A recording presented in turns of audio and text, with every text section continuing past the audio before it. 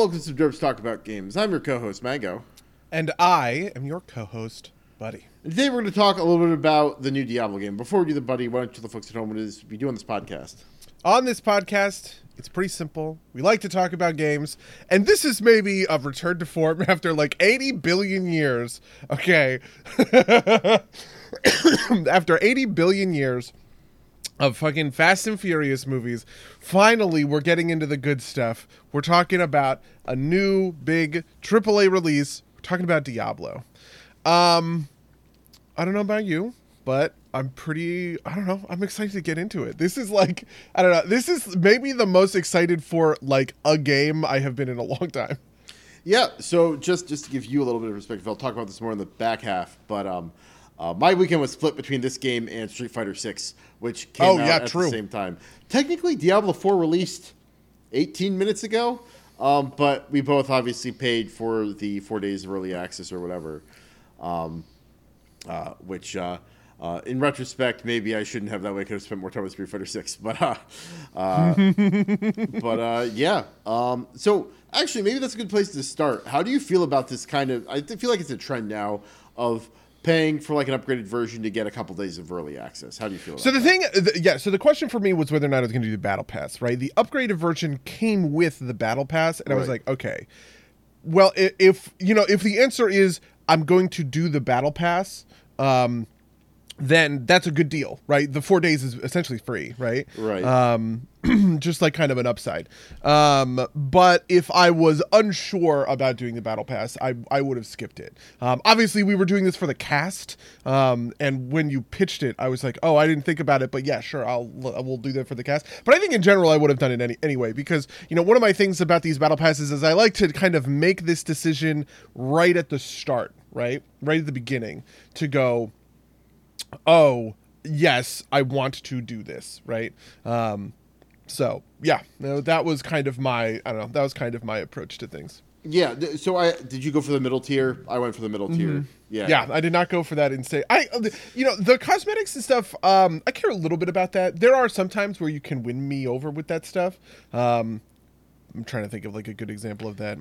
For me, it's like for WoW, right? It's like, I'm probably going to be playing for 6 months, and you'll get me to upgrade to the 6-month subscription to get the cosmetics associated with that. Yeah, or I have bought collector's editions of certain WoW expansions because I like the collector's edition mounts that come with them. It's like, oh, yeah, absolutely.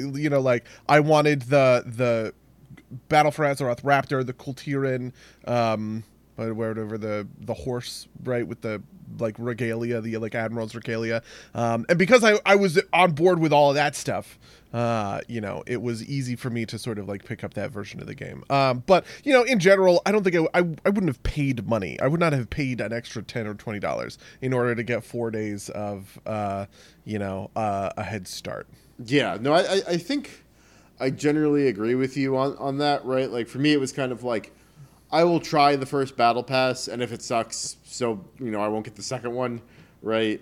Unfortunately, I'm in a position to be able to afford that and it not be an issue. In general, I guess I don't really have like, I don't know. It just feels kind of weird that essentially like you pay $10 more and you get like the game released effectively. Like they call it 4 days of early access, but the game really released last Friday, right? Like, Yeah. And everybody else just had to wait 4 days. I don't know. It feels a little weird to me, but not so weird that I'm mad about it, if that makes sense. Also, it's not like yes, Battle Pass hasn't started yet, or maybe it has in the past 20 minutes, but it didn't start with the early access release or whatever it was. I don't know. I don't know how I feel about it so much. Again, like I'm not mad about it. It just feels it feels a little bit dirty to me, but just a little bit. It is complicated because something that like WoW people would talk about sometimes is the danger of FOMO, right? Yeah. Which is this idea that like if you make something unequal, you kind of run this risk, shall we say, of inducing FOMO in your audience, and that's like a really like poor, unfun way to design or make your title. And I think I am on board with that a little bit. But I also think that it sort of doesn't matter, right? And that's kind of like made up bullshit. Yeah, I think the thing you're pointing at, I think I generally agree with you, is that like FOMO is a real thing, right? Like FOMO. Yeah. I mean, most famously, FOMO is a term that like really got into popularity a couple of years ago around like one of the crypto booms, right? Like buying in at the last minute and then like losing a bunch of money because of FOMO or whatever, which is like the most pernicious version of this, right? But like FOMO is a real thing. It's just how much of it is okay, right? Like like obviously with something like an investment, crypto or stock or otherwise, right? Like that's not something somebody did on purpose. But with something like generally, but something like this, right? Like there is like a trade-off there, right? Like something like the titles, like the big patch title, like AOTC, KSM, right? Yeah. Or I was thinking of like the Pathfinder one at the end of the last expansion, right? Like that's a lot of like, there is some FOMO there, but like there's also value there, right? Like that you bother to do the content within the allotted time frame, right? So that's generally seen as like an acceptable trade-off, right? And to that end, I think in terms of this, right, this 4 days of early access didn't have a lot of FOMO to it outside. Like, it's just kind of like you get to play the game a couple days early, right? Like I said, Battle Pass isn't running. It's not like there's some time-gated thing, other than like, you know, maybe like in 10 years Blizzard takes the service offline, right? But like that's like not a thing you're thinking about when you do this. So from that perspective, I think it's less of a problem. Yeah, I also think, and this is something that I don't know if it's a real consideration, but it occurred to me. I also think that it's a really clever way to split your player base on launch, right? Oh yeah, and basically say only half of you can do this, can assault these servers at the same time. We are sitting down to record the podcast, right? Because we've had 4 days to play Diablo, right? It's not like I'm itching to do it, right? But I have friends who have been waiting for this moment, and they just all logged in and logged on to Diablo to make their Diablo characters, because for them, this is the launch moment, right?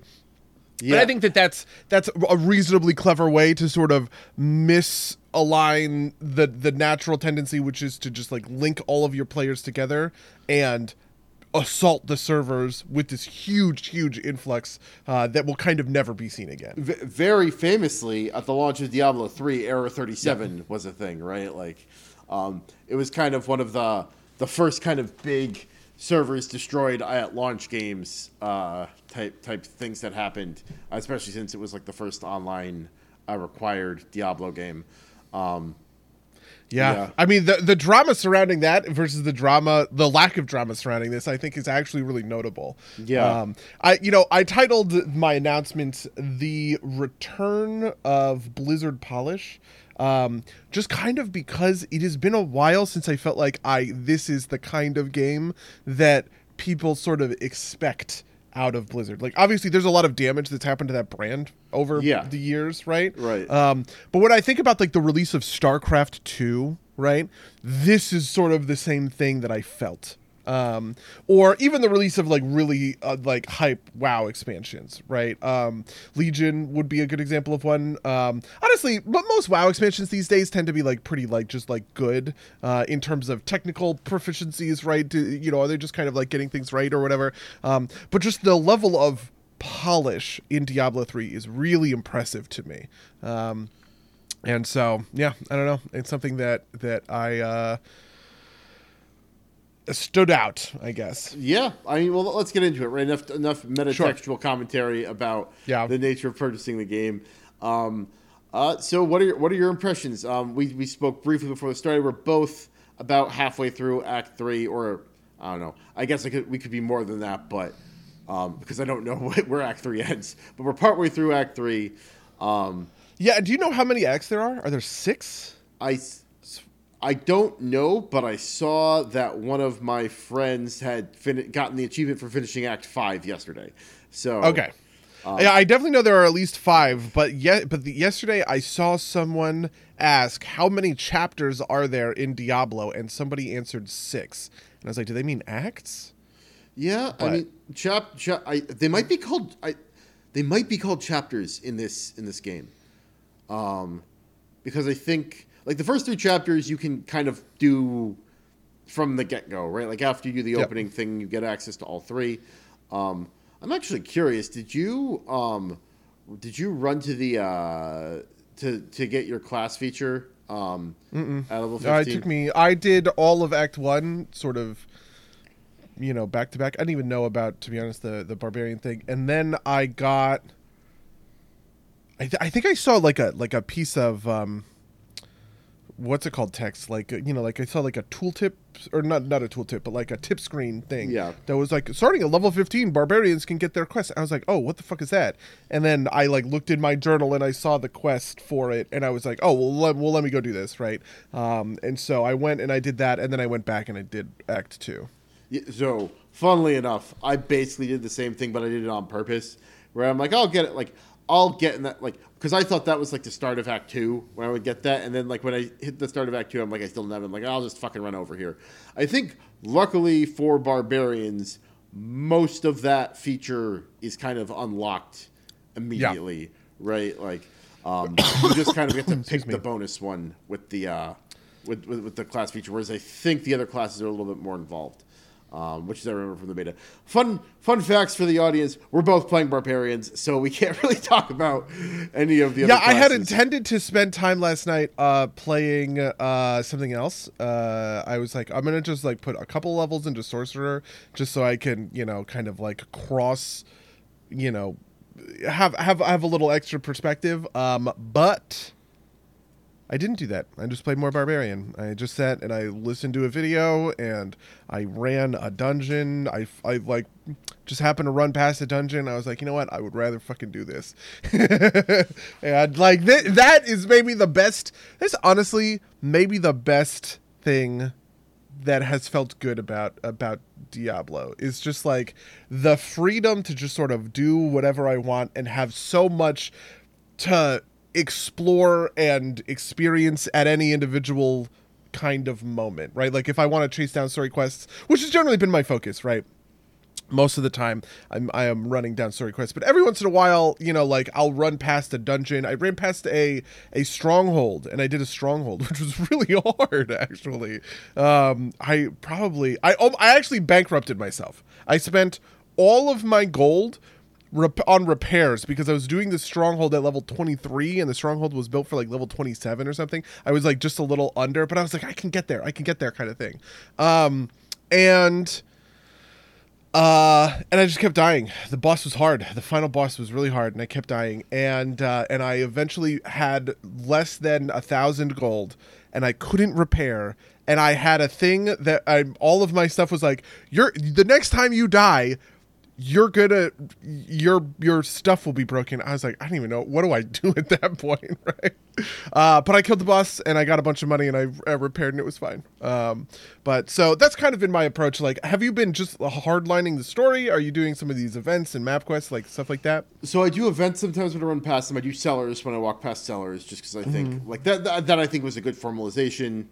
This was like a thing that kind of appeared in Diablo 3. Like there'd be doors to sellers and there'd be little events in them. What else? So I have been doing a fair amount of side quests, but like at some point I was like, okay, I'll put these side quests off to later and I'll just do more story. But then I filled up my side quest log, and so like I'm at like it's constantly like 17 or 18 side quests. I'm like, oh, I need to go knock off some of these side quests so I can pick up more side quests so that when I finish the game I can go back and do them. Because for whatever reason, I can't let myself leave the blue exclamation mark on the map. I need to pick it up. And so because I need to pick it up, I need to go clear out a couple side quests and come back. Or like... That's funny. Yeah, I have left the side quest be because my expectation is I will level some of my other characters mostly through side quests, events, that kind of thing. Yeah, I mean, so I kind of I feel like you do that individually for each character, right? Like I plan on doing everything on this character. Historically, as as you know, Buddy well knows, I'm sure our hardcore viewers know, I don't really do alts. So like I might do a druid at some point. So I did sorcerer, rogue, and druid in the betas separately. I did like the sorcerer and the rogue just through the intro part, and I did the druid for like the server slam up to level 20, and I didn't like them as much as the barbarian, so I went with the barbarian. But it's just like one of those things where it's like I'm not gonna do anything. Like I'm mostly gonna do this guy. And the side quests are good content too, right? Like some of them are like just kind of like go here, kill this, but some of them are kind of involved, and some of them have like really like decent stories. There are a couple that are like I would say like very good. A lot of them are kind of though like they hit me, but they're also kind of like, this is Diablo. Everything sucks in the world of Diablo. And pretty predictably, like, I'd say it's not as bad as I expected, but like 7 or 8 times out of 10, just assume the worst outcome. And that is what happened, right? Like, it's like, I have not seen my brother. He is off to the north. Go check on him, please. And he's dead, right? Like, or worse sometimes, right? Like, but there are some... Yep. You are far enough along in Corvashad. There is a quest that like pops up inside of the town. Did you do that one by any chance? I did one side quest just to sort of see what it was like. It was a courier, like there was like a courier outside of town who hadn't delivered his tithe to the cathedral or something like that. And you just go there, you find the guy, you bring it. That's sort of all that happens. So I have not done any other side quests besides that one.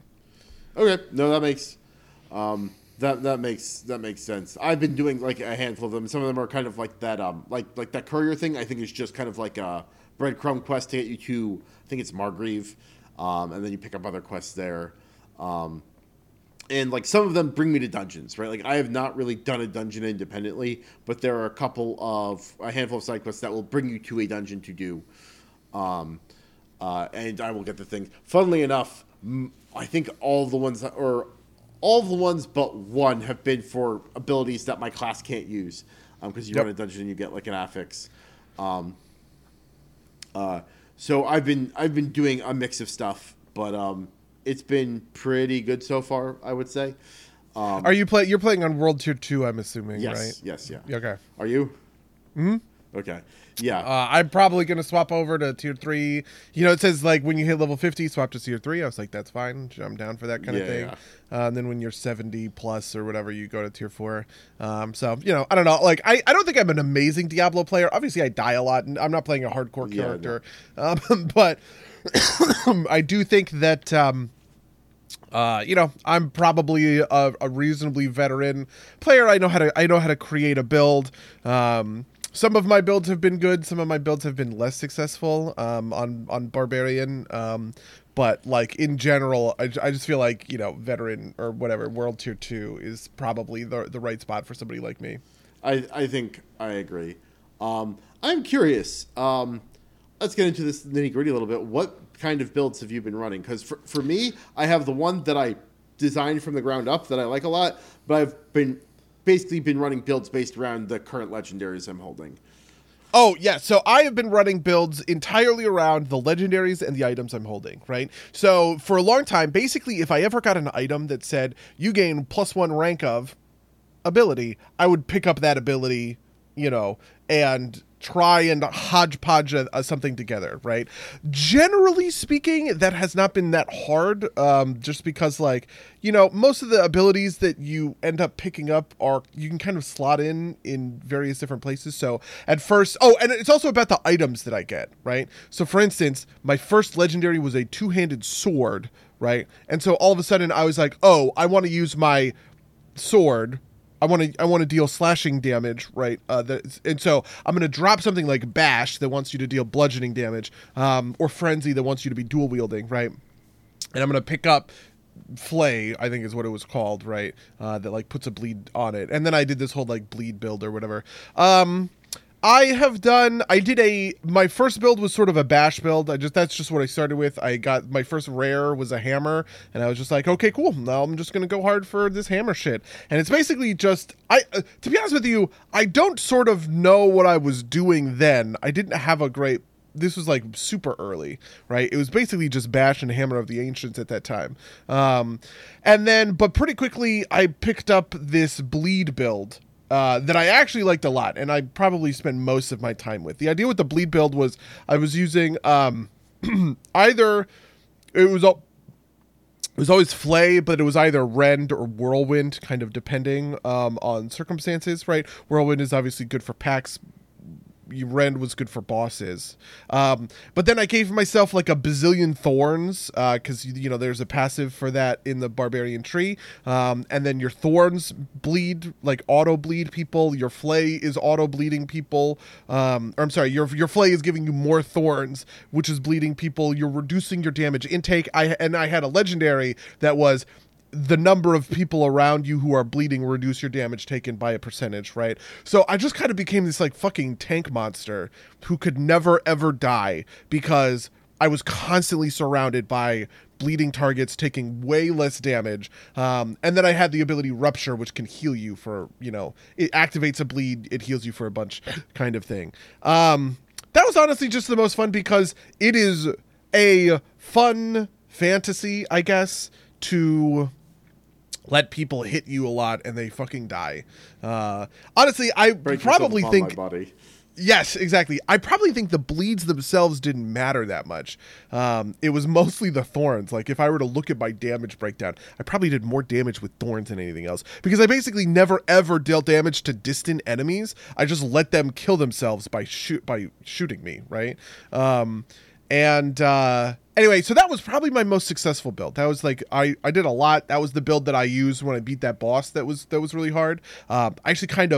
I tweaked a lot with my build in order to get there because I really needed sustain and I really needed to lower my damage intake. And so I did a lot of stuff to like make that kind of work out. But then I would end up doing some other stuff. I did a frenzy build for a while because I just got two good dual wielding weapons. This is maybe the worst build I did was the frenzy build, just because I felt like I had no survivability. I was just fucking dying constantly, and I had basically nothing keeping me alive. And also I did not like double slice, right, which is like this sweeping cone move in front of you that's like built for dual wielding. I didn't get it. It didn't connect with me. It felt like it didn't do enough damage. Frenzy also didn't feel like it dealt any damage, and I just sort of didn't know what I was doing with that one. And then when I hit ultimates and capstones, I got a big hammer again, and I transitioned back to a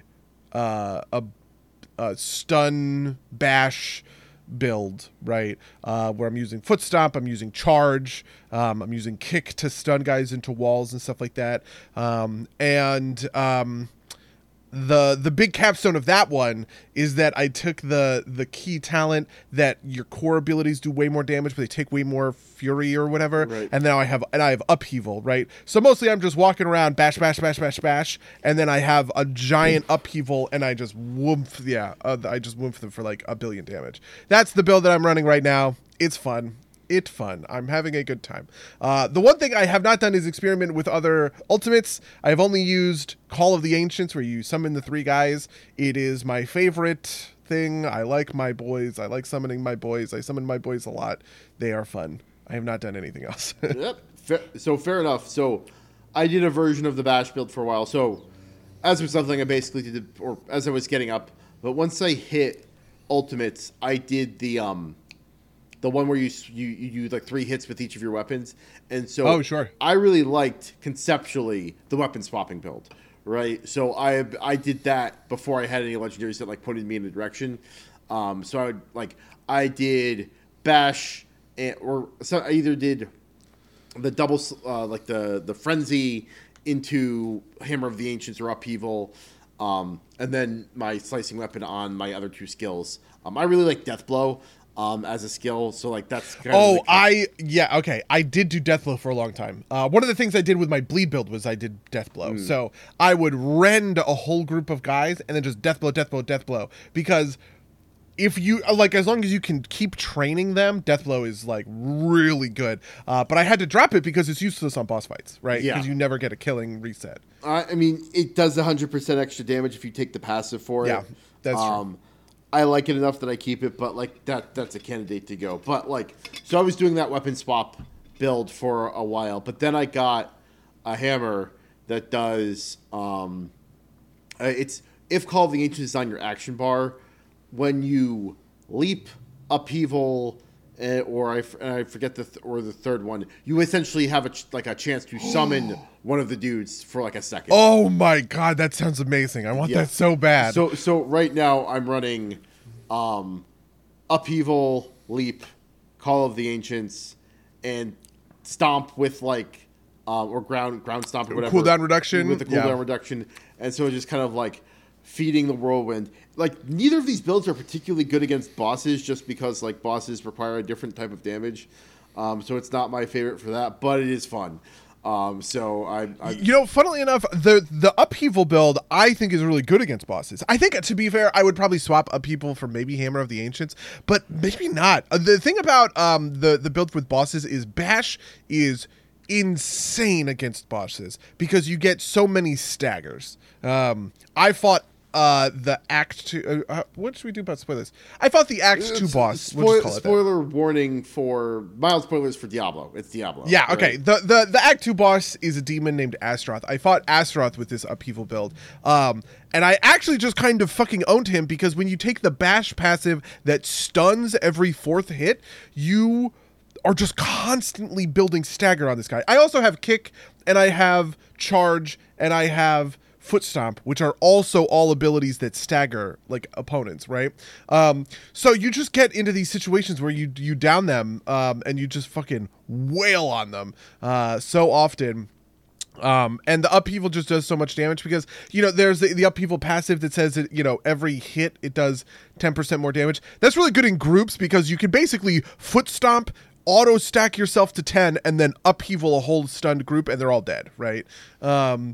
Or actually the better version of this is to kick one guy through a million other guys, which gives them all vulnerable, and then upheaval, because each one of those collisions counts as a hit for the sake of stacking the upheaval 30% damage buff kind of thing.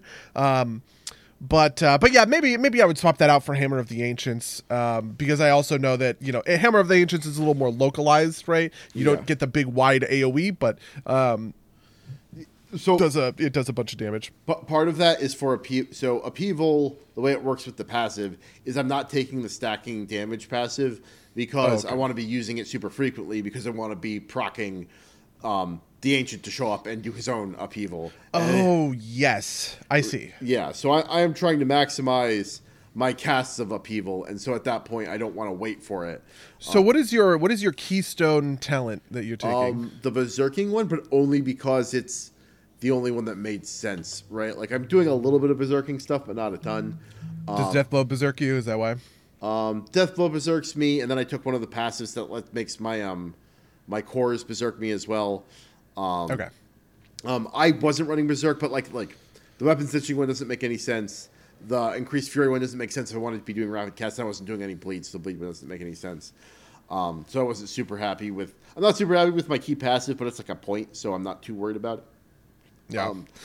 The key passives are maybe the most disappointing piece of Diablo character design, just because they feel like they should be this capstone thing that really ties the whole build together, and they kind of don't.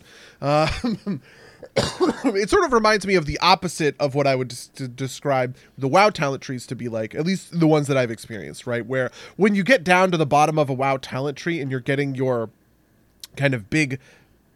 You get into those sections of talents, right? So for arms, you have on the left side you have Mortal Strike, on the middle one you have Blade Storm, on the right one you have Execute, and you have these big powerful capstone talents, right, that are adding a lot of value to kind of how you're approaching any individual situation. I haven't felt that about about the capstones for Barbarian. It felt like ultimates were sort of that, right? When I was unlocking my my ultimates. But yeah, I do want to try the weapon switching build. I have yet to do that, but I think it would be fun. Yeah, no, I think I would agree with you in the general case that like it is that's like.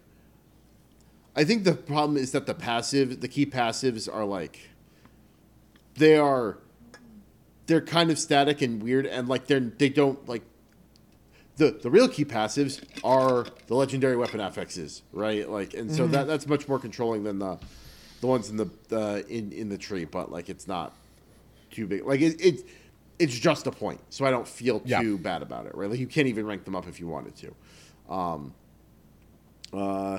But yeah. What did you do when you did the weapon switching build? What was that like? So I would do either Bash or Frenzy for my and it depended on what I had on my duels, because sometimes I would Bash with with my dual wield, and then I would do Upheaval or Double Slice for my core build. I actually liked Double Slice with the vulnerability, just because like it would be like Bash, Double Slice, Execute, and that's like all three of my weapons. Oh, interesting. Yeah, I feel that. And so that was kind of the core loop. I had Stomp there for reducing the cooldown again, because like so the weapon switching passive, for those of you that don't know, is you get a damage buff, like I think it's like 6%. You get a smaller damage buff when you're using. If you hit with your dual wield, you get a damage buff with your dual wield. If you activate all three, you get 15% on all of them. And the ultimate, there's an ultimate that like attach, change your weapon, do 3 attacks, and it auto activates that passive, because it's like first with your bludgeon, then with your slashing two-handed, then with your dual wield. And so the easiest for me is keeping up the double the dual weapons and the bludgeoning, and then I had Charge and Execute on my two-handed slashing weapon. And I'm like I had been going in and manually setting which one does which. Yeah. Because like now that I don't really care about that, I'm just having it auto assign, right? Which is probably slightly more effective, because like I'm actively giving up DPS to activate this passive, because my weapons aren't particularly in parity. I feel like this is a build like that build will do better when you're closer to cap and like your weapons are closer in power level to each other, right? Like I feel you. The interesting thing there is that there's also the passive that says you gain fury every time you swap weapons, and I was like, oh, that's really interesting, right? Because you could do something like Frenzy, Hammer of the Ancients, Death Blow, assigning 1 to each of the 3 of them, right? And you just kind of go 1, 2, 3, and that generates a ton of fury, right? Or I guess you would go 1, 3, 2 in that situation, but it generates a ton of fury. And just swapping between them, I feel like you get a lot of stuff. But I don't know. There's something about like stack uptime that I'm not having the most fun with in Diablo. This is kind of what got me off of the Rend build that I was doing. That and the dumbest thing ever, but which is that I just let guys bleed out all the time, and then I would have to run back and get the gold that they dropped, which was like the least fun thing of my entire life. What I wanted to be able to do, because one of the things that's nice about the bleed build is you slow everyone by 30%, right? So what I was used to doing was walking into these groups, having them hit me and take bleed, so they all the thorns give them bleed.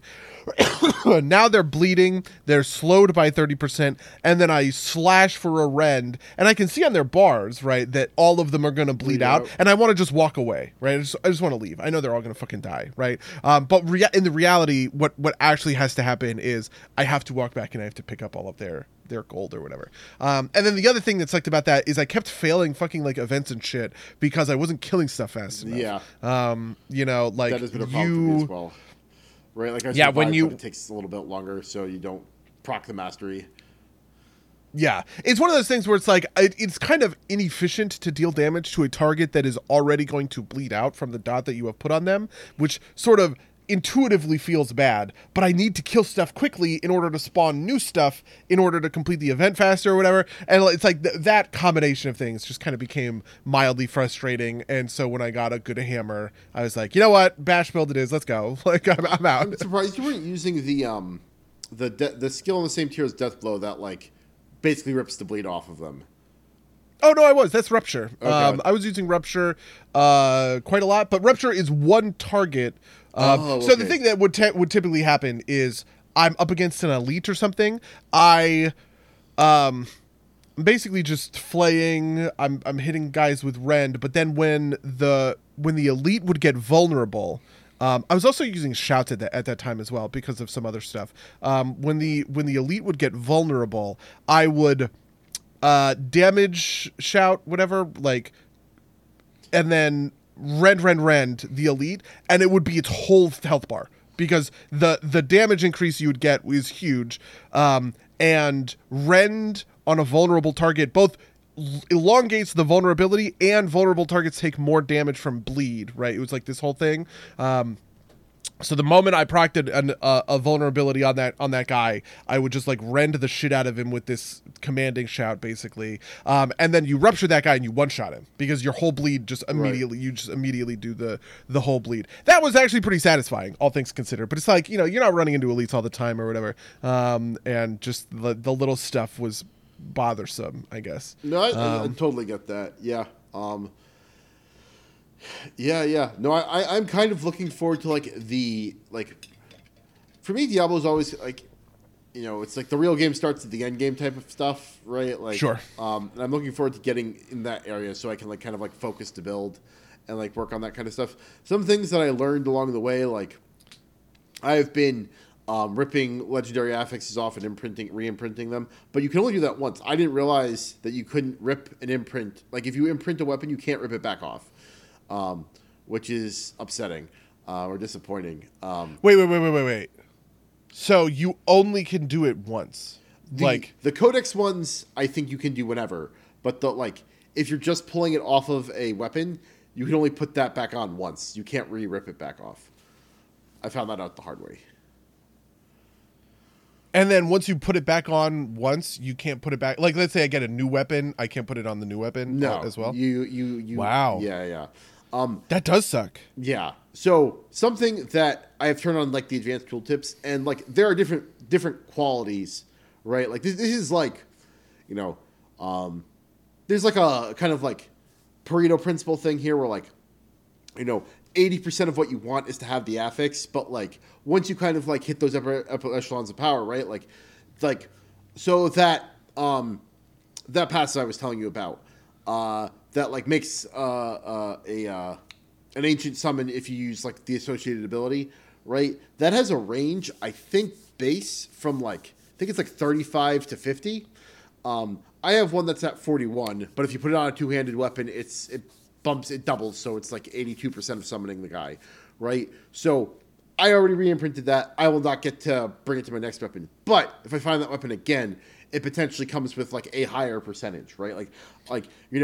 If I want that to be my build, then I will be hunting for the 50% version so I can put it on my two-handed weapon, and every time I do it, I will summon the Ancient as opposed to a good chance of it happening type of deal. Okay. All right. That is interesting. That is not what I expected, but I get it. And so the Codex ones are the ones you get out of dungeons, is that right? Yeah. I have not imprinted from a Codex, so I don't know the details around that, but... Yeah. I have done a bunch of dungeons mostly just because when I run over them, I have hit them. But in general, my expectation is when I do my second character, I want to level that character entirely through side quests, entirely through dungeons, entirely through renown, or whatever else, just to sort of see what that is going to end up being like. And so I don't know. I'm pretty excited for that piece of things to kind of like. That is a thing. You should be like.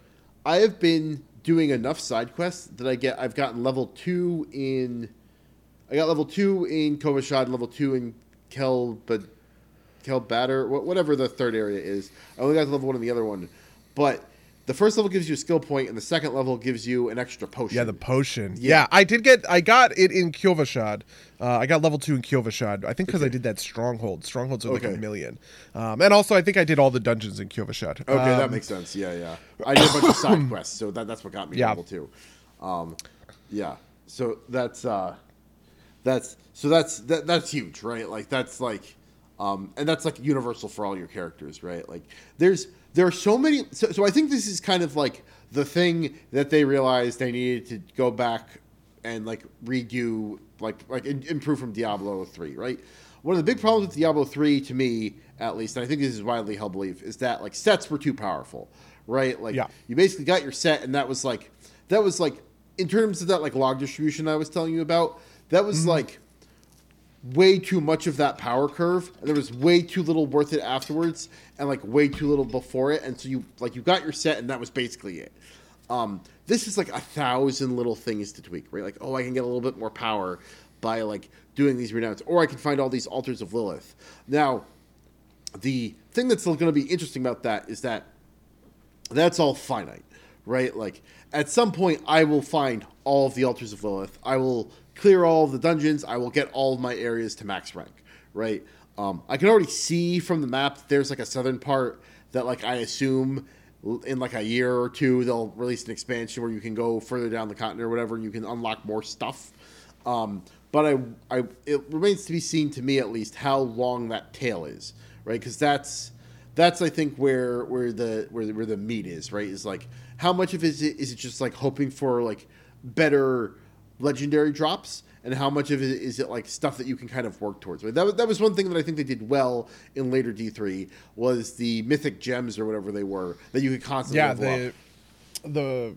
The greater rifts or whatever. Yeah, it was the basic for mythic keystones. Yeah. The thing, like, and I know that there are some things kind of in that vein towards the end, but like the gems part of that was the thing that, very concretely, even if you didn't get a good drop out of the run, you got levels on your gem, right?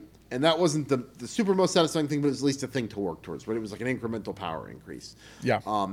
And so it remains to be seen, I guess, because we're not there yet, how well that goes, how long that tails, because I think that's going to be where like what's the rubber meets the road, right? Like there's definitely enough normal game here for normal people to put in a normal amount of time and be satisfied with the game. Yeah. But like for the grind fiends, will there be enough grind that's satisfying enough, right? No, I think you're absolutely right. This is one of the big questions in my mind about Diablo 4, because I feel like, something I saw the other day, somebody was talking about not every game has to be games as a service, and you can play a Tears of the Kingdom, or you can make a Tears of the Kingdom, and it's a good, solid, single-player experience, and that's worth it, right? And I actually sort of disagree with this take, partially because of where I live in kind of the industry. Like in my mind, I think those sorts of single player experiences have kind of been co-opted by indies, right? You have sort of created there's kind of a gulf that's been created between, shall we say, the era of like Mass Effect and the era of now, where your single player game kind of can't be a Mass Effect anymore. You need to be bigger. Your map needs to be more. You need to have more content, right? And I don't think that you can release something on the scale of Mass Effect, right? A good, straightforward story, but it's a $60 experience for a 20-hour game, shall we say, right? A 20-hour RPG. I just kind of feel like that doesn't fly, right? You need Elden Ring, which has a map that is, how many orders of magnitude bigger than something like the Fallout 3 map, for instance, right? That requires a lot more content, right? A lot more dev time. You need to pay devs for more years to just sort of fill that map with cool, interesting stuff for players to do. And in order to justify that cost, it gets turned into a games as a service, right? Which is sort of everything becomes an MMO, right? I feel like Diablo is this Diablo 4 is the poster child of that. I can see the writing on the wall that they have put so much time and effort into the content. One of the crazy things to me about Diablo 4, to be honest with you, is how closely it adheres to what I played at BlizzCon 2019, 4 years ago, right? basically all of these systems are the exact same of the systems that I played in that demo, right? Which kind of, to me, it kind of speaks to like the inverse of something like Anthem, right? Anthem was a game, it struggled to find its footing. They iterated on it, and when they finally kind of committed to sort of a vision for the game, which was Destiny 2 but flying, they had 15 months to ship that game.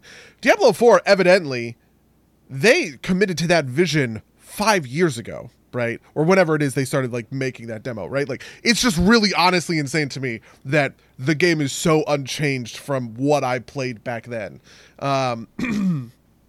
But you can see that, yeah, it takes 4 years to make this much content for kind of a game. And so whether or not Diablo transitions into that games as a service model where I'm incentivized to come back and do battle passes, right?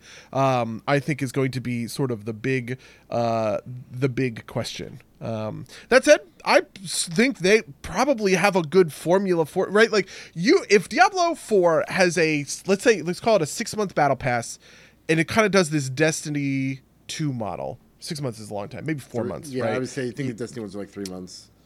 You have a 4-month $20 battle pass, and the battle pass includes a new class or a new region or something kind of along these sorts of lines that is like not like a WoW expansion level of more content. I don't think that's in the cards, right? I don't think that's what what they're looking to do. To your point, like the Destiny one is like, the battle pass will have stuff on it that you can't get, but like the region will be for everyone, right? Like yeah. And so that's what I was kind of envisioning. And I could see myself play, that, right? I don't know. So yeah, especially because like seasonal content is just so built into Diablo. Like leveling up a new character from scratch, having a seasonal hero, seasonal affix kind of thing. I was doing that in Diablo 3, right?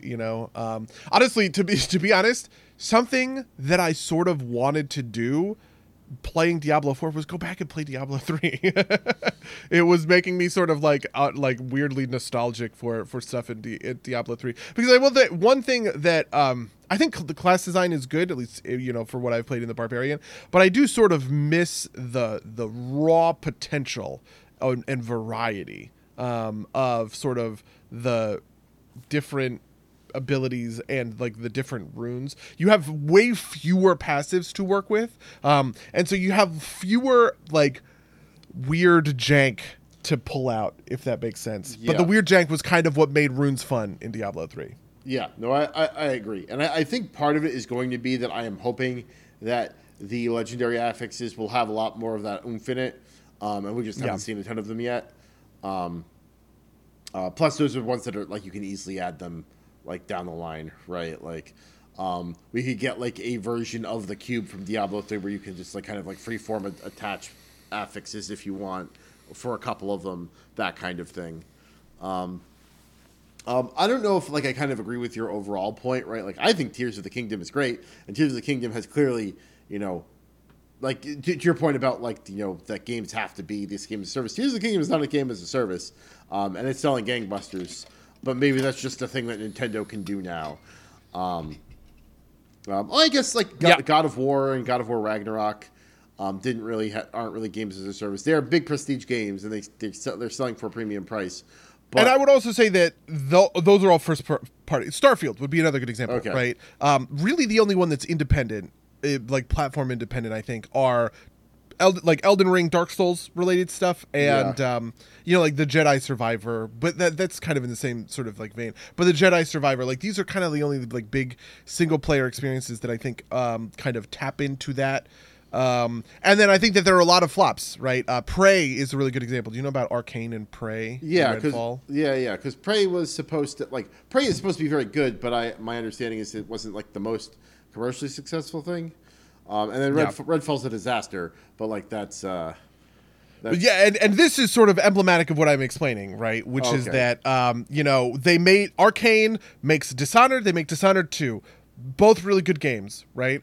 I bought Dishonored 2 on launch. I never even touched it, right? I to be honest, I think at the time we were doing the podcast, and I said, I am going to play this game. But mostly what I want to do is I want to encourage companies to know that these kinds of experiences are important to me.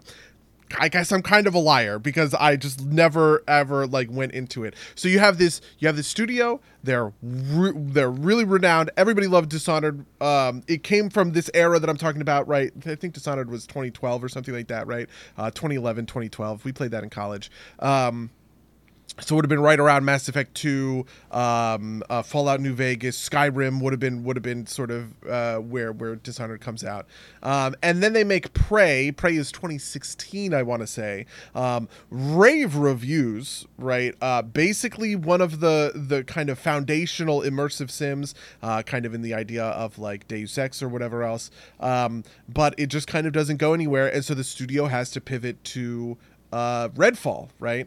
Which is built from the ground up to be this sort of like weird janky games as a service. And to be honest, nobody wanted to make that game, right? Jason Schreier just put out an article where he talked about how they churned 80% of their studio because just nobody fucking wanted to work on this kind of bullshit title. And you know, that's kind of like the result of where we're at. And I feel like the opposite end of this, by the way, is that indies are filling the kind of content gap, right? Because when you opt for a $20 experience that'll give you 20 solid hours of play, but it is a smaller title, you're doing an indie because indie games can support that thing and they don't have the price tag, right? You know, something I've talked about before on the podcast is the nature of indie games is base hits, it's not home runs, right? Most indie games that are successful are not successful because they're Undertale, they're successful because they're Cardboard Kings, right? Which it's a reasonable, you know, it's a reasonable game developed by two guys for a couple $100,000 compared to tens of millions of dollars, right? And it does not have to sell a bazillion copies in order to make money. It has to sell, you know, however many copies, right? 50,000 copies, let's say. And I feel like that's kind of the bind that you're in if you are someone who wants to make a Mass Effect single player title, or you know, I don't know, you have to kind of figure out how to get that in between those two spots. And I think if you're Nintendo, if you're Sony, if you're Microsoft, you can just bankroll this shit because you have a gazillion dollars and you're trying to sell consoles, right? Part of what sells God of War Ragnarok is that it sells PS5s, and so Sony kind of doesn't care. I mean, that's, you know, but that's like I think the Switch is profitable, but like for years and years and years and years, the Xbox and the PlayStation have not been profitable machines. They make it all in software. Like they are loss leaders for the software. Oh, I see what you're saying, because the Xbox, it's right. But if you're Microsoft, you're looking to put Xboxes in people's homes, right? Oh, and so having Starfield is the thing that does that. Does I see what you're saying. Yeah. And I think you're mostly right. Or I think I get what you're saying, and I think that like the first parties are willing to take the risk because, I mean, maybe Nintendo wouldn't, but like Nintendo's games are always good and they always sell like gangbusters, right? Like, but like if Xbox is not profitable, then, you know, Microsoft shuffles it around in a division inside of itself and it doesn't matter. Whereas like Arcane can't afford to do that. Although I guess Arcane must be owned by Microsoft now because they were owned by Bethesda and they got acquired. Yeah, that's true. So maybe I guess Microsoft decided to make Redfall, and that was a bad idea. But you know, yeah, maybe Microsoft. I would imagine actually Microsoft just sort of inherited Redfall, right? I'm not sure what happened, but yeah, me neither. But I think that's actually kind of part of what I'm like. For instance, Square Enix is the real people getting crunched are third party publishers, third party AAA publishers, right? Square Enix, Ubisoft, EA. Right, Bethesda would have been a good, yeah, and then Activision Blizzard. But the thing is, those guys are now. How many times have you seen people be like, Sony should buy Square Enix? Yeah, and it's because Microsoft is trying to buy Activision Blizzard, and right? Yeah, Microsoft bought Bethesda, and they're trying to buy Activision Blizzard, and it's just like I feel like that's kind of the crunch that is the overall. You know, if I'm talking about like the market, like of video games as a whole, the squeeze is being put to publishers like that, right? You can't make, if you're Square Enix, it is very hard. I feel like, to survive without Final Fantasy 14, right?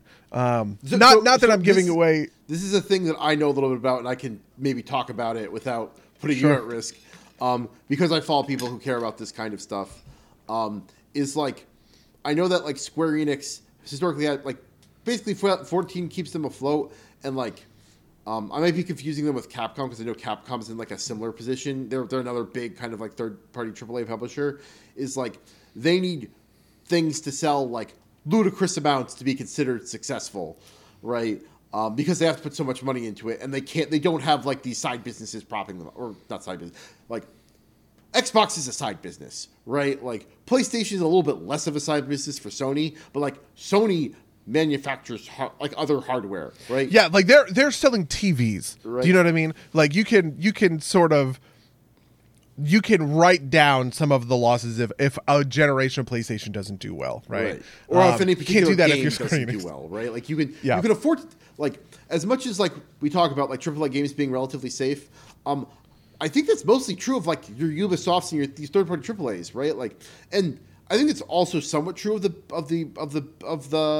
console manufacturers, but like it's less true for Microsoft and Sony because they can afford to take a risk on something that's a little bit weird because they can, because Microsoft Office 365 sells 10 billion subscriptions a year, right? Like, do you know the Microsoft Office tweet? The one that's like, Microsoft Office is like the most successful piece of hardware of all time, just because they force you to pay. They force you to pay for it. It's like, do you want to move an image around? Fuck you. Like, do you want to just change the formatting of your whole document? Eat shit. Now pay me $150, bitch. That's so the crazy thing. I saw a headline that's like, Microsoft might pull out of the UK over this Activision deal, which you know what that means? That means that fucking Microsoft is telling the United Kingdom, you don't want us to acquire Activision Blizzard? Fuck you! You don't get Microsoft word, right? Like, no, that was when I saw that news. I was flabbergasted because like. This is so far off Diablo 4. Who cares? But it's just like, imagine getting bullied by a company, right? Like this is like megacorp shit from like a cyberpunk game, right. You know what I mean? You have this gigantic multinational organization, like multinational corporation that is going to bully your country because you are going to upend the entire infrastructure of their economy. And it's like, and you know what I mean? It's like, it's not even like the United Kingdom has, like they got destroyed by Brexit, right? A 10% decrease in their like overall, or how many years has it been since Brexit? 7 years. They've decreased their GDP 10% since Brexit. They have this disastrous future because of inflation, and now you're getting fucking pushed around the schoolyard by Microsoft. It's just like, I'm so sorry, but also you brought this on yourselves. Yeah, that's crazy to me. Yeah, no, I was waiting at some point for some it's funny because I predicted this one in a different way. Like I was waiting for a company to just like say no to like some regulation and like try and fucking stop us, right? Like, obviously it's harder to do when because most large software companies don't have like a standing like PMCs or like the equivalent that would like make that enforcement work, and like none of the defense contractors are big enough to like make that work. But but this is the thing, right? Like you could say like, hey Orion, how's it going? How's it going, little boy? How you doing? You could like say, right, like California, fuck your privacy laws, right? And then like people will still get it, right? Like this already happens, right? Saudi Arabia bans like some percentage of video games because they decide it's like not halal, right? And they get that software. Like, I know that Pakistan, it's Pakistan, has like a really big Tekken scene that was like unknown up until like 2 years ago when like a couple of Pakistani players managed to make it out to a major and just like fucking wiped the floor with everyone. Like, what the fuck happened? It's like literally people going on the Hajj go buy video games and bring them back to Pakistan, right? Like, obviously, United Kingdom's slightly differently positioned, right? But like, Microsoft like pulls out of the UK, right? Like, I'm sure the people who need Word will be able to get Word, or if they don't, they'll move to like some other piece of software, right? But like the UK is like not a big enough market to like is the value of business in the UK worth more than acquiring Activision Blizzard, which is I guess the question that that the people are asking. Lou in the chat says, open source, baby. I will tell you, I have used OpenOffice. I used OpenOffice for a long time. I used LibreOffice for a long time. They are not as good, unfortunately. I honestly, and also they're not productionalized enough to work in a corporate environment. They work for individuals, but I don't think they work for companies. I said Google Docs, so I should probably disclose I work for Google, but I feel like those cloud-based solutions are probably the thing that happens, right? Like, like G Suite's a thing already, so I'm sure that a lot of companies will be able to like move to that kind of thing. But anyway, Diablo. That is so far off of Diablo. So the I don't even remember, how do we even get off on this tangent? Because we were talking about the AAA sales model. Right. Yes. Okay. So to me, the question for the longevity of Diablo 4 is, can it bridge that gap, right? Can it become the sort of long tail games, especially because I think one of the things about Blizzard that was interesting is that for this huge company, like this game studio, they don't actually have, compared to something like Ubisoft, for instance, right? They don't actually have the same pedigree of games, right? They don't put out multiple games a year, right? They tend to put out a smaller number of titles, which are, like much more focused and built for this sort of games as a service model, right? Overwatch does not release as a $60 bespoke, single player experience. It releases as a multiplayer shooter that has a long tail, essentially a games as a service model. And basically every game that they have done is sort of built with that in mind. There's like, I just don't think there's ever really been a quote unquote single player Blizzard game for like 20 years, maybe going all the way back to Diablo. Even Diablo 2 had sort of like the multiplayer that had its whole economy. It's kind of like a proto MMO in a lot of ways. But do you see what I'm saying? And so my thing is, can Diablo 4 make the jump and kind of get into this class of, okay, here are sort of our bespoke, long tail games that are going to have a dedicated community to them, that even years on, people are going to be playing Diablo 4 in the same way that they play Hearthstone, WoW, Overwatch, whatever. And the important part of that is playing in such a way such that they will continue to feed money to the beast, right? Like, yeah, true. For instance, StarCraft 2, it was like this, but they just couldn't figure out how to make money off of it, right? Weirdly, StarCraft 2 still has a player base that I am surprised is like can keep that game sort of afloat, right? One of the things I was talking about was just going back and playing StarCraft 2, and it's not like we, like with something like Paladins or whatever, right? You're getting dead lobbies, right? You're not even able to complete matchmaking because the game is so dead, right? But I can go back to StarCraft 2, which hasn't had new content in like 4 years, and the game is still healthy enough that I can find games at varying skill levels kind of without any issue whatsoever. The problem with StarCraft 2 is they couldn't figure out how to monetize it, right? They couldn't figure out how to make money off that game, just because it wasn't built in a world where you could make, you could make money off of it in the same way that you could make money off of something like WoW, right? And so I think that's going to be that's my pitch for the interesting question about Diablo 4. Yeah, no, I mean, so there's a thing there too, though, right? Like, there is no inherent reason why StarCraft 2 needs to like keep making money, right? Like, it doesn't need content updates, right? Like StarCraft 1 got Brood War and a couple patches, right? Like, and I'm sure there's still people playing that because people will play that game until like, the earth burn, until the sun explodes. But it just, for Blizzard, it's just keeping the servers up, which, I don't know. I don't know how much that cost them, but like, it's not. I don't think it's terrible. But like, but like, I'm actually curious, right? Like, I wonder if StarCraft 2 is viewed by Blizzard as a success, right? Like, maybe it's not as successful as it could have been, but like, did it make its money back? I'm sure it did. It sold a ton of copies, right? Like, the fact that they couldn't continue to monetize doesn't make it a failure. It just makes it like, not a long tail product. And I think Diablo could probably like Diablo 3, right? Like, similar situation, right? Like, not a lot of continuing monetization, if any at all, right? Like, they dropped Necromancer as like a DLC pack, and I think that's basically it. Yeah, they had Reaper of Souls, they did Necromancer, and that was basically it. They had plans for another expansion that got scrapped in favor of Diablo 4. Was reporting from Jason Schreier. That makes sense to me. And I think there's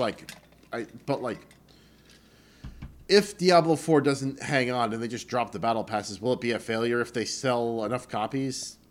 To what degree of a failure will it be, or what degree of a success, right? Like, World of Warcraft has had an extremely long tail. I wonder how they evaluate each expansion, right? Like, I don't know. Obviously enough that like Microsoft wants to buy them, but like they're also buying them as part of like the Call of Duty juggernaut, right? Like the Activision juggernaut. But I don't know. Yeah. An interesting thing that I am excited to see is an expansion for classes. I think one of the things that is the biggest win for me in Diablo 4 is the class fantasy. If less like the overall class design, I could probably quibble with a bunch of stuff, right? We've talked about builds that work, builds that don't kind of thing. But I think Barbarian, for instance, does a really good job of making you not just feel like a barbarian and like evoke that kind of gameplay, but do so in interesting and unique ways that aren't like pulling from other sorts of like tried and true versions of things, right? The fact that as a barbarian you have 3 weapons equipped and you're swapping between them, that's really interesting and unique, right? I don't know that I've ever seen another RPG do something kind of along these sorts of lines. And I think that to me, this is like one of the selling points of Diablo 4 is it is innovative in the way that it approached class design, at least for this one class that I've played. And that gives me a lot of hope that, as they think about other classes, right? Bringing back classes from other versions of the game, right? Amazon, Witch Doctor, Wizard, what Monk. Wow, I guess most of the classes from I would say Demon like Hunter. Witch Doctor is like a I don't know if Witch Doctor comes back because it's kind of like shares a space with Necromancer. It's like the summons thing. I think they're absolutely going to do like either a paladin or a crusader type, right? Like something in that vein. But before I saw the first end of the first act boss, I had assumed that thing about the armor was a tease for like upcoming, like an upcoming character class.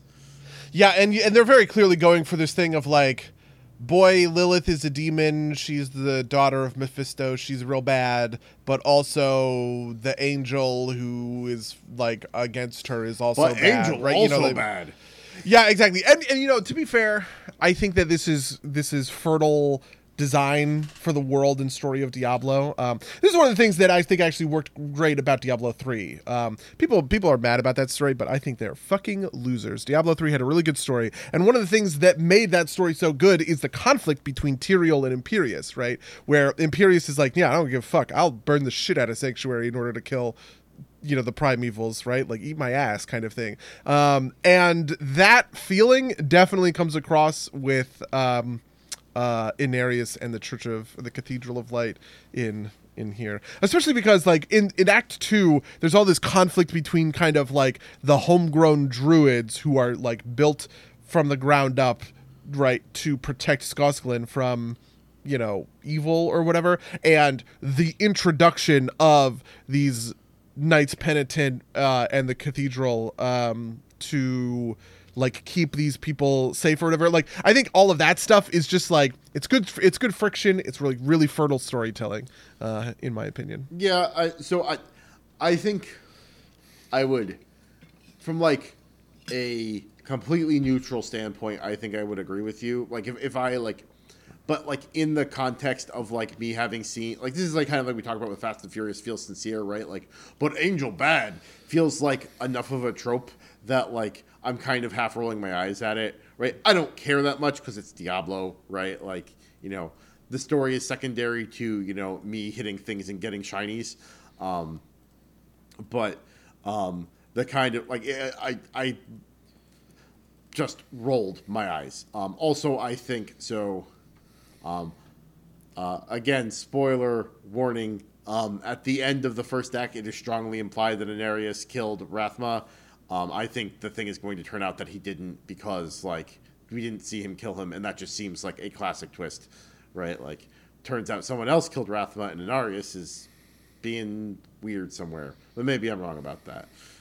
Yeah, in general, I kind of feel like we're going for sort of like a lawful, evil, lawful neutral kind of thing, where the Cathedral of Light, it's not that the Cathedral of Light is bad, because, obviously demonstrably so far it hasn't been. Donan, who is a good guy, is a member of the Cathedral of Light, and he is legitimately trying his best by bringing the Cathedral of Light to Scotland, right? But I just imagine that somewhere down the line we're gonna be fighting these Knights Penitent rather than whatever, and that's going to be part of like the enemy structure, right? So yeah, we'll see. It's also kind of like everything's shit, right? Like everything is shit. Like this is like grim darkness type stuff, right? Like the Cathedral of Light is okay, but like so that there is a quest in. I know you haven't done side quest, and basically, there's a side quest where like people get possessed, and this one member of the church is exorcising people. But you find out through the course of the quest that like standard church practice now is just to burn people who are possessed, right? And this woman is willing to do the things she needs to do to like exorcise people, and so like it's kind of that like everything is terrible, but there are small glimmers of hope inside, right? This is why, like I said, like 7 or 8 out of 10 times it's the worst version of things, but like 2 or 3 at times you get like a little hopeful sliver, right? Like you find the person's not dead and you rescue them, right? Like, which is, I think, kind of like the kind of whole undercurrent, right? It's like, you live for the little things, you try your best, right? Like, yeah, it's interesting to me that this is grim darkness, but it's grim darkness in a different vein from what I would expect. Like Warhammer would be the good counterexample of another version of grim dark, but that is a different version, right? One of the things about Warhammer is you're constantly sort of like tempted by chaos, right? And like the power that is offered to you by the chaos gods. But like there's this thing, the core of Diablo being you're just little ants, in between this war between two gargantuan, titans, right? That's like and especially all of the. There's just some way the aesthetic of Diablo with kind of these like rundown churches and cathedrals or whatever, that speaks to me on a different level, which I think is actually kind of interesting. One of the things about grimdark that everybody complains about is they always say grimdark, it's just like, oh, it's just like this one thing. But I actually think Diablo and Warhammer are two very different sort of slices of grimdark, in the same way that you can have kind of contrasting versions of sort of noble stories, right?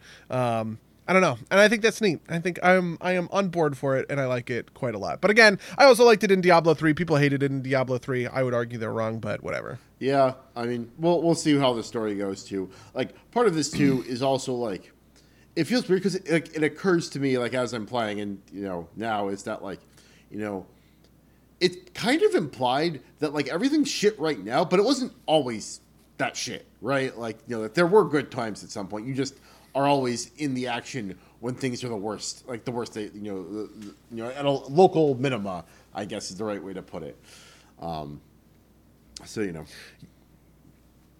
it'll be interesting to see. I'm actually interested in seeing how the story plays out because it's interesting, and I find the lore. I do find the lore fascinating, right? Like Anarius fucked Lilith, and they made Sanctuary, and both of them can't go home, and they're really pissed about it. So. Mommy and Daddy are fighting. Yeah. Right. They keep calling Lilith Mom, right? Like that's like a thing. Mother, and then Father Anarius, right? Like which is like literally true in some ways. So we'll see. We'll see. Yeah, it's funny. It makes me want to learn more about Diablo lore, which I do know a reasonable amount about. But like, I know that they made a book. They have like the Book of Cain or whatever, which like explains all of the lore. I never read that, but I'm like, maybe I'm gonna go read the Book of Cain. Yeah. One of the things I'm interested in seeing actually is how sort of the primevals filter into things, because like I said, we're only at Act 2, but I feel like the headline of Diablo is always going to be Diablo, right? Or Asmodan or Mephisto, right? And I guess like maybe Lilith is enough to sort of like carry things on her own. She's obviously been enough so far. But how much longer can we live in a world of Diablo without touching on Tyrael, Diablo, Imperius, right? Some of the characters who have been sort of I don't know, defined over the years.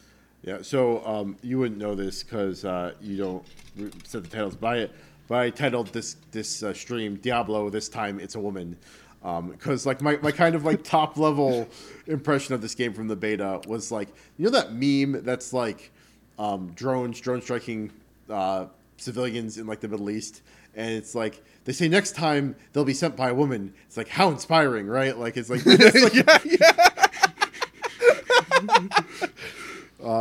so like that's kind of like my feeling about this. It's like, yes, you know, Diablo this time, but you know, it's the thing I am afraid of, and I don't think they're going to do it, is they're somehow going to make it so like Lilith was actually right, like, you know, Lilith did nothing wrong, which I don't think they're going to do, because like she is way too evil for like that to be the thing. But like, yeah, you know, and that's why I think they're going with like everything sucks, because like Anarius is also not great, but it's not like Lilith is.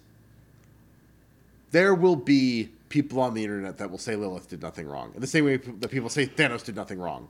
Like people who like fundamentally misunderstand that like vaguely sympathetic portrayals of people doesn't mean that like, you know, they're absolutely correct. That means that they have like, you know, they're just not always wrong. No, I did see a take like this, and it made me like, God, hold on. God. So far in Diablo, Lilith just seems like a good, in parentheses, powerful, angry, protective mom, and Anaria seems like a giant tool. I strongly suspect this story is more heaven and hell are both what we make of them, though hell is a bit worse than Gur, angry, righteous fight against evil, which I agree with that second part. That's fair enough. But the first part, I was like, oh my God, like, holy shit. Yeah, no, I mean, like, they make it pretty clear from, like, moment one that, like, bad news, right? Like that opening scene kind of sets the stakes as, like, things are not great, right? Like, but yeah. Yeah, I like the opening scene quite a lot. Yeah, no, I agree. I thought it was fun. It was one of those things where I was like, oh, no, I know exactly where this is going. When they like offer you that drink or whatever. Do you have to replay that opening every time you started a character? Do you know? So I haven't played a second character, but like I've played it I played it 4 times now, because I played it 2 times in the first beta, 1 time in the second beta, and Lou in the chat says yes. My God, yes. I have skipped them. Like you can skip most of the dialogue, right? Like it's not a huge deal. The thing that aggravates me the most about that is having to walk back to get the waypoint, and not being able, like, you know, you have to like get the waypoint in Kilvashad before you can walk back and get the waypoint in that starting town. Although my hope is that those waypoints, once you get to that first town, are all unlocked for all your characters. So that will probably be less a pain in the ass. Obviously, between the betas, everything reset, so you couldn't carry that forward. But, you know, fair enough. Anyway, I guess that's it. I'm gonna be playing a lot of Diablo. We sort of ate up all of our time talking about this. Yeah. But you have 10. You know, what else have you been doing this week? 2 weeks since we took. Oh my God, true. Yeah, Memorial Day off unexpectedly. So things that I did that are worth mentioning. I built a planter out of wood in real life. I learned some lessons about that, but I doubt that anybody here cares about that. Measure twice, cut once, Mango. That's what they say. Yeah, no. So the valuable lesson I learned is to not screw boards into endgrain, because like I have these like 4x4s that are the corner posts, and the first way I did it is I made them short and I put 2x6s on top of them, and I'm just going to build the superstructure on top of that, and the 2x6s on top of the 4 short posts immediately tore out. So now I just made the 4x4s tall, and I just screwed the board straight into the corners, and so I lost a little bit of interior space, but it's fine. It works. It's super fucking heavy. I could probably kill someone with it if I dropped it on them, but that was fun. But the more relevant news... Oh, very relevant, very good. I finished 3 Body Problem by... I cannot pronounce the guy's name. It's like Shikshin Liu or something like that. Very, very good. I highly recommend it. Very kind of cool, hard-ish science fiction that I would recommend to everybody. It opens with the Cultural Revolution in China, and like one of the main characters' fathers getting like literally Mao Mao'd and like beaten to death. So yeah, and it's got like really cool science fiction stuff in it too. So I would highly recommend that. I don't want to spoil too much of it. But I would highly recommend it. The other big thing is, like I was saying earlier, I played a bunch of Street Fighter 6. Street Fighter 6 is fucking great. I played a little bit of the World Tour, which people are saying is good single-player content. If you want to try it at some point, buddy, modern controls mean that you don't have to like learn all of the hard combos, right? Like, and apparently it's like viable, right? Like it is not, like it's going to be tournament legal, and like there is active discussion about if modern controls are going to take too much away from you for you to be practically viable in a tournament. And it seems like the answer is it will be. So, and not that you care about that level of it, but like it being viable in the pro scene, meaning kind of like, in the same way that like, people care too much about the pro meta in like League. People care too much about the pro meta in Street Fighter, right? In fighting games. But like it being viable at that level means it'll filter down. But it's very good. I've been enjoying myself. The mechanics are super fun. I've been throwing people at Zangief, getting my spinning pile drivers off. I'm probably going to play that after this because otherwise I played Diablo today, and I want to get more sets in as my boy Zangief with his spinning pile drivers. But otherwise, I hit Diamond in Marvel Snap. That season ends tonight. Yeah. That's basically all the big things I've done. Buddy, how's your 2 weeks been? Honestly, I have been playing a lot of Hearthstone, which I'm very proud of. Like all the WoW stuff is normal, but like Hearthstone, boy, I have maybe this is the best I've ever played in Hearthstone. So last season, Enraged Warrior popped off, right? But that was a deck I pulled from somewhere, right? Somebody on the competitive Hearthstone subreddit shared a deck list, and he was like, I actually kind of think Enraged Warrior is the nuts. Give it a shot. Turns out Enraged Warrior was the nuts. I was part of this wave of people who adopted that deck. It's now the top of tier 2. It's a really, really strong deck with really favorable matchups. People are looking to counter it more often, which is whatever. But the thing I wanted to do was I wanted to make another version of Enraged Warrior work, and a mini set came out, right? And in the mini set, there were a couple of cards that I was like, oh, I think this is perfect. So I have been playing Control Warrior. And Control Warrior has 2 cards in it that are really interesting and a lot of fun. Number 1 is Black Rock and Roll. It's a 5-mana spell that says every minion in your deck gains stats equal to its cost, right? And then there's Lorthamar Theron, which is a 7-mana 7/7, comes into play. He doubles the stats of all minions in your deck, right? Now, the ideal scenario is you Black Rock on 5, Lorthamar on 7, and just every minion you play from there is a fucking monster, right? But the amount that actually happens is honestly pretty rare, right? Like it's not a very common thing. But Black Rock and Roll is the perfect version of like a Control Warrior win condition, right? Where it's, hey, I'm going to survive the early turns. I'm going to do a bunch of setup. I'm going to kind of control the board or whatever. And then I'm going to turn my entire deck into these fucking insane bombs, right? And I'm just going to smack them onto the board again and again. And eventually you're going to stop being able to execute my 35-35, and it's going to hit you in the face for 35 fucking damage. I'm going to win, right?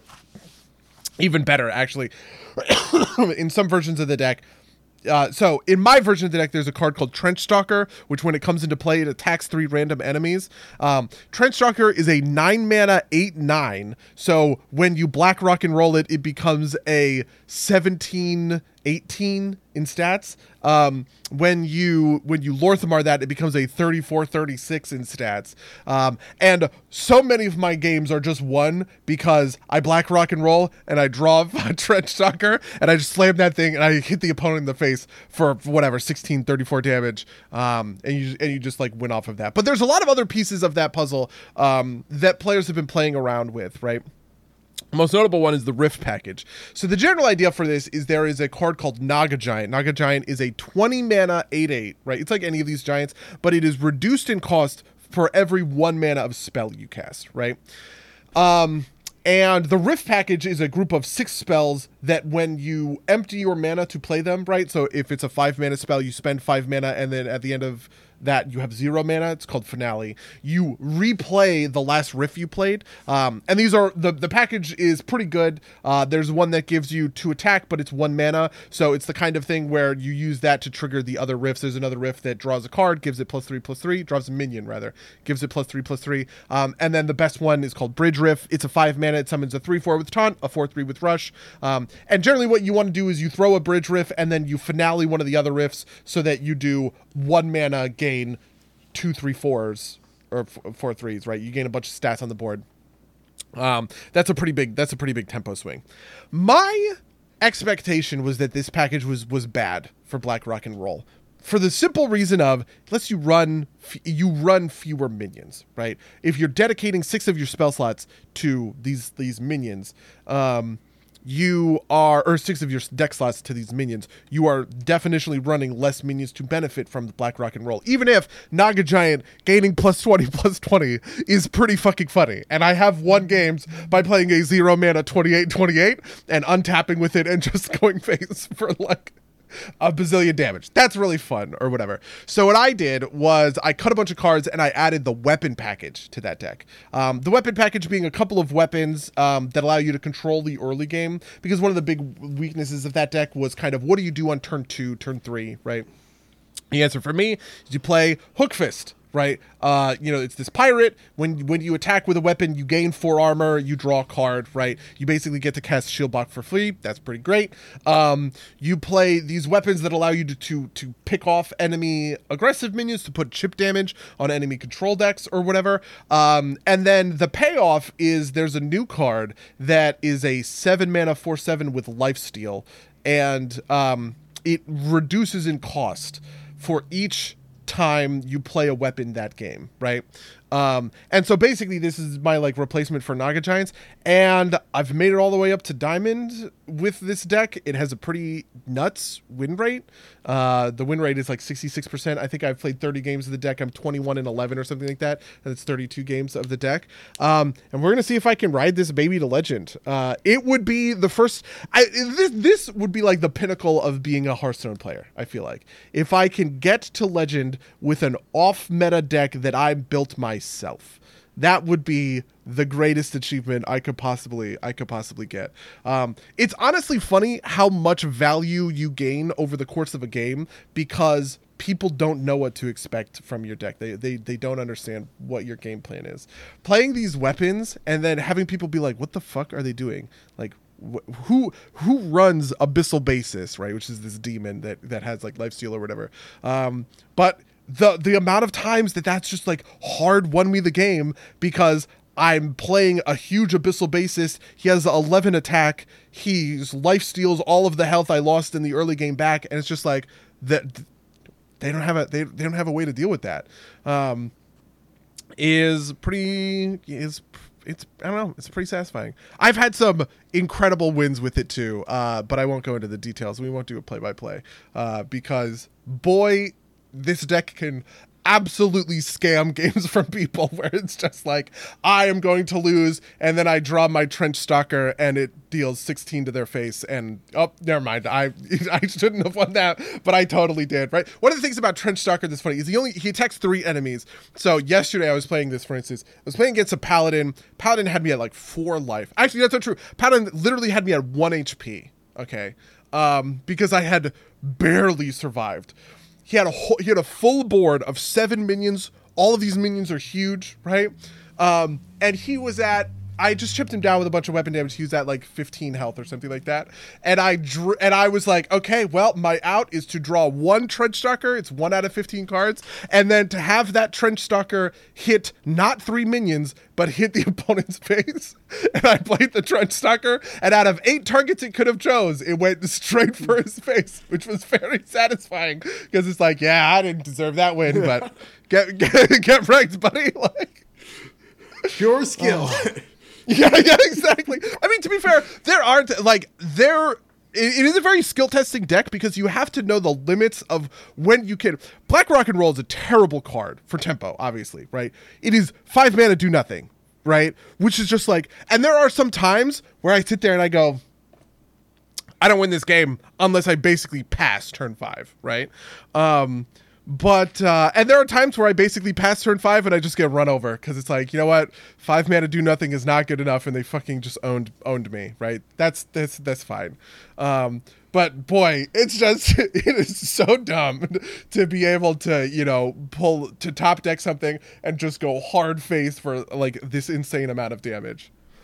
Yeah, sounds satisfying.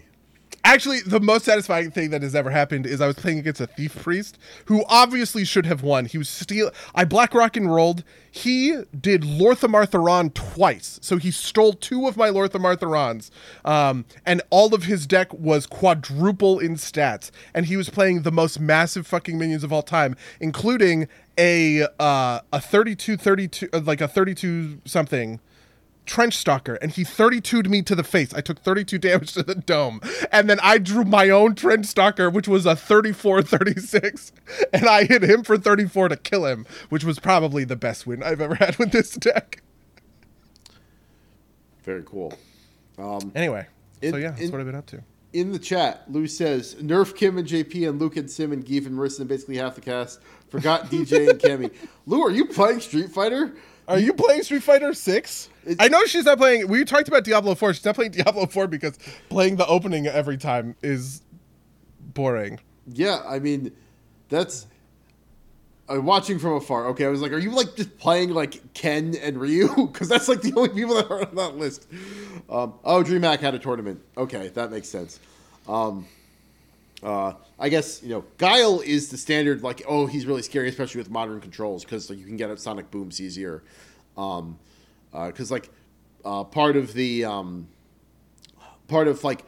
balance for Sonic Boom is that you have to hold back to charge and press forward, and so unlocking that and making it essentially like a Smash Brothers move, people are really scared of that.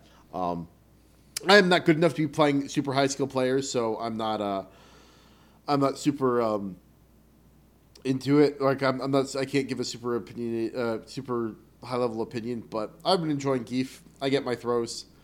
Report from the tournament. Punk and Leffen are feuding. Leffen's always kind of like... Leffen, I believe, is kind of got like a heel personality. HMS is Delight. That's it. That's all I've got. That's fine. Right? Like, everybody's going to cheer for Ryu. They've already announced the first season of characters, which is like Akuma and Rashid and like 2 new characters. So, I'm excited for all of it. I want to learn JP. Not a single Ryu in the top 8. Interesting. I have to believe that that's like people don't know the game yet, right? So there was a big controversy. People hacked the beta so they could keep playing after. Oh, I heard about this. And so there was like, basically, if they caught you, you were not allowed to enter a tournament for like the amount of time that you got, like that you had, like the amount of time from launch that you had been able to play the game. But like, I have to imagine that like no Ryu in the top 8 is like people know how Ryu plays because he plays not the exact same, but like basically the same as he has played for like, 30 fucking years. And like these new characters are kind of like catching people off guards. Last match was Kim and Cammy, DJ Geef, Kim. Yeah, that sounds about right. I know Kim's supposed to be pretty powerful. Geef, look, I'm a Geef player. I love my grapplers, but historically, Geef will like do well super early on, and then people will figure out how to deal with him, and he will cease to be a threat, at least at high levels of play. Do people ever talk about refinement in like the meta of these games? What do you mean? So something that happens in Hearthstone that's pretty interesting is decks become solved, right? So for instance, on the new mini set release, people didn't really know what to do, but one deck picked up a card and was like, "Oh, I can use this to close games." 3/4 weapon that gives you Wind Fury, and Paladin has some stuff that buffs their attack for cheap, and so basically they're using this Wind Fury weapon to dome you for 12, right? You know, it's aggressive, get your chip damage in, and then this is now the big finisher to that deck. Is this like weapon, right? Whereas something like in Rage Warrior, that meta was the same for weeks and weeks and weeks, right? With basically no real changes, and it just took someone sitting down and kind of refining the Enraged Warrior deck list to realize, oh, there's actually a tier 1 deck, tier 2 deck maybe, right? That's been hiding underneath the meta for a long time, right? It just took someone a couple of weeks in order to figure out it was there, right? And so on one hand, you have decks that become solved very quickly. Pure Paladin is the version of this, right? Where it's like, oh, here's this weapon. It's a really good finisher. 2 or 3 days after the launch of the mini set, we have figured out that this is the way you add cards to the mini set and what it's going to do. And on the other end, you have decks that are hiding underneath the meta for a long time. Nobody has really figured them out until it kind of explodes from the back end. Does that kind of refinement ever happen in like FGC stuff, right? Yes. So not in the same way, right? Like obviously there's not as much like with patches, the meta shifts around. But like people figure out like the tech on characters. This happens a little bit less in the modern era because like the information is more accessible, right? Like very famously, like Smash Brothers Melee, kind of like gets revolutionized by tech every once in a while that somebody figures out. But things are a lot more, lot less opaque in kind of modern fighting games. So like, the next few weeks will be people figuring out how to deal with different people's toolkits, what the good responses are, and then a big part of it is, of course, execution, right? That's something that a card game doesn't have. It's like people getting better enough at execution, getting better at reactions, being able to hit like that's the big thing about fighting games, right? Is like at any time you can lose a round because you fuck up, right? Like you drop your combo, and like you know whether you go for like the theoretical max damage combo or you go for an easier to execute combo at the moment is like a big kind of thing, right? And so there are, it happens, I think, at less of a scale than you're describing, right? It's not like, you know, there's some hidden piece of tech somewhere that somebody's like not going to find. At least not like, again, with modern games, right? Like those types of things historically happen with kind of like unintended interactions that kind of, that like people discover and like use to their advantage.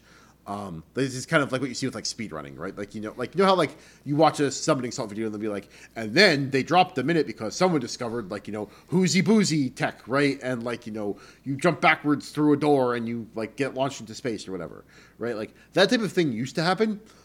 It doesn't happen so much anymore, and if it does, it kind of tends to get patched out just because like there's a concern about like the competitiveness of the scene. But there is kind of there is a long period of like figuring out how everything works, figuring out how things go together.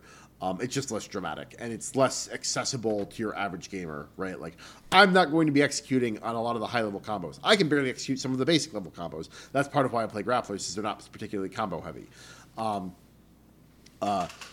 But people who play very well will be figuring those things out. Yeah, which is, Lou says, which is why calls for nerfs on days 1 are hilarious. There's still so much to figure out. That is absolutely true. Yeah. No, I mean that is a thing that happens in Hearthstone, right? Is you'll have essentially the solved decks. People talk about the perfect 30, right?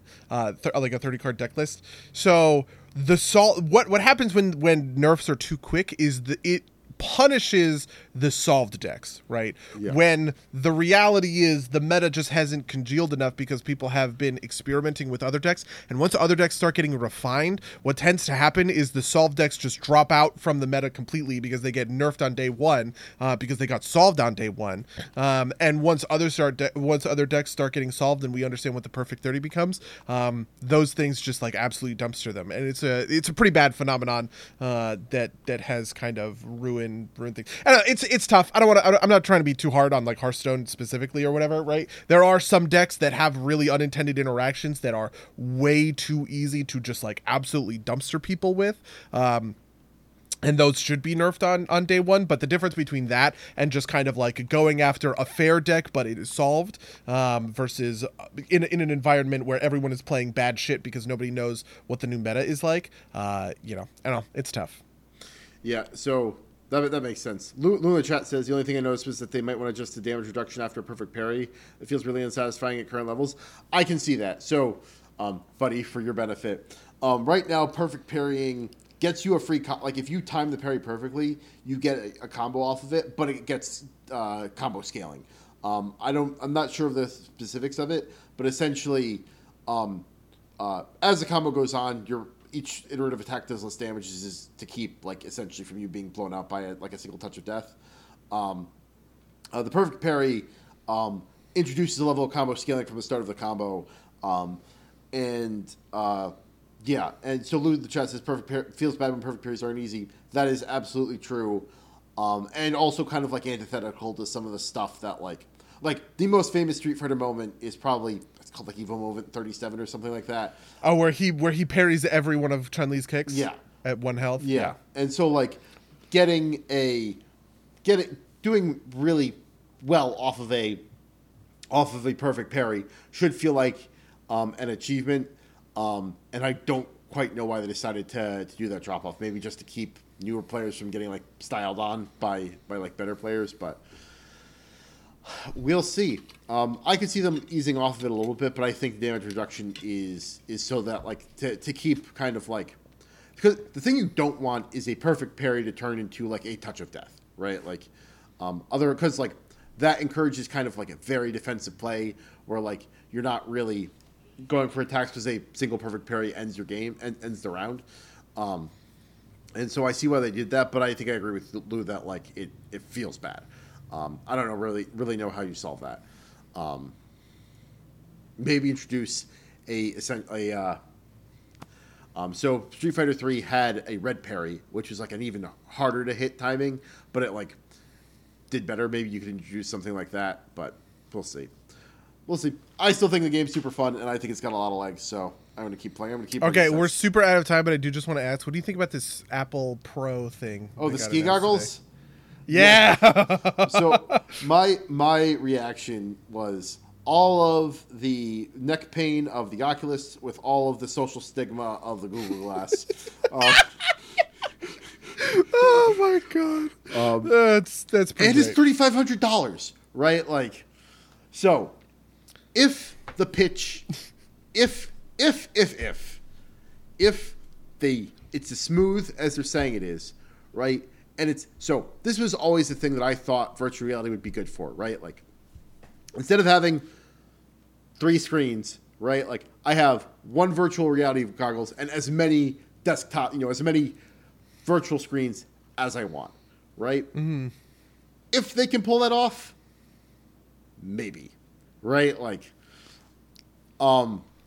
otherwise, I don't know. Also, like, as weird as it's going to sound, I don't know if, like, Mac's the right system for this, right? Like, sure, it's neat, but, like, why? Like, who is this for? Right? Like, do, like, graphic designers need, like, 72 monitors?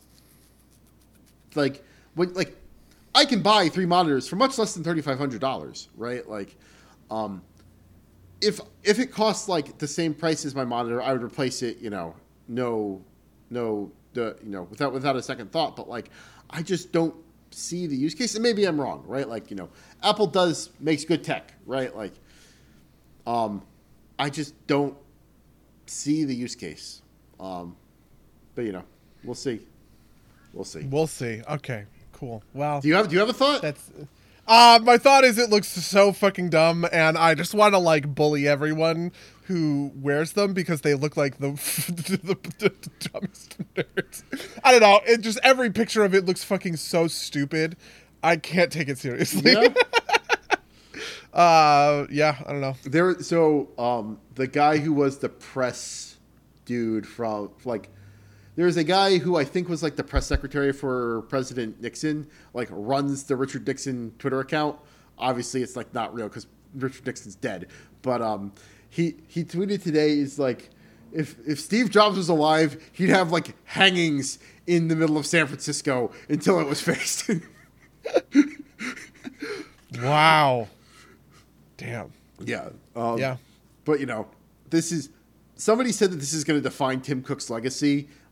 If it lives or fails, and I think that might be right. So we'll see. Wow, that is that's a big call. I don't know. It's tough. It's like we don't appreciate how much the iPhone truly changed the world, right? Like, I think looking back now, I think it is real to say that the iPhone and, like adjacent smartphone technology is like a paradigm shift that we are still unprepared for the consequences for, right? Like the history in 100 years is going to talk about the release of the iPhone the same way that like in history classes today, we talk about, I don't know, the printing press, the light bulb. Yeah, exactly. Yeah, exactly. Right. There's not a world where I see this stupid goggles thing being talked about, right? In 100 years. I don't know. It seems like, I don't know. Maybe I'm wrong. So this stream is for adults, but about the iPhone thing, I recently listened to a podcast that described like the post-smartphone world as like we are insta-gooning ourselves. Because so like with the idea being that like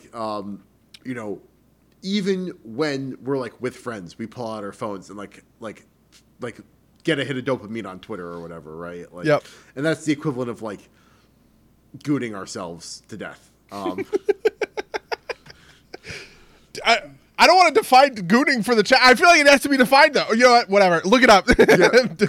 Don't. Actually, is my recommendation. Do not on a work computer. Do not in front of anybody who you care about judging you. I will, in Lucius terms, say it has something to do with. It is a pornographic term, like literally pornographic. Yeah. So, insta-gooning ourselves. Wow, yeah. That's a bleak worldview. But I get it. I definitely get it. Yeah. Yeah. Yeah. All right. So we've run way over, but Yeah. There you go. Diablo 4 and thoughts on like everything in between. Yeah. If you'd like to email us with your thoughts on what we talked about on this podcast, email us at dirtsplaygames@gmail.com or podcast@dirtsplaygames.com. You can watch us at twitch.tv/@somedirtsplaygames or youtube.com/ I think it's twitch.com/dirtsplaygames or youtube.com/@somedirtsplaygames where these go out live. We've got rate and review us on iTunes, Spotify, all the good places. We have a Patreon, all the links in the description.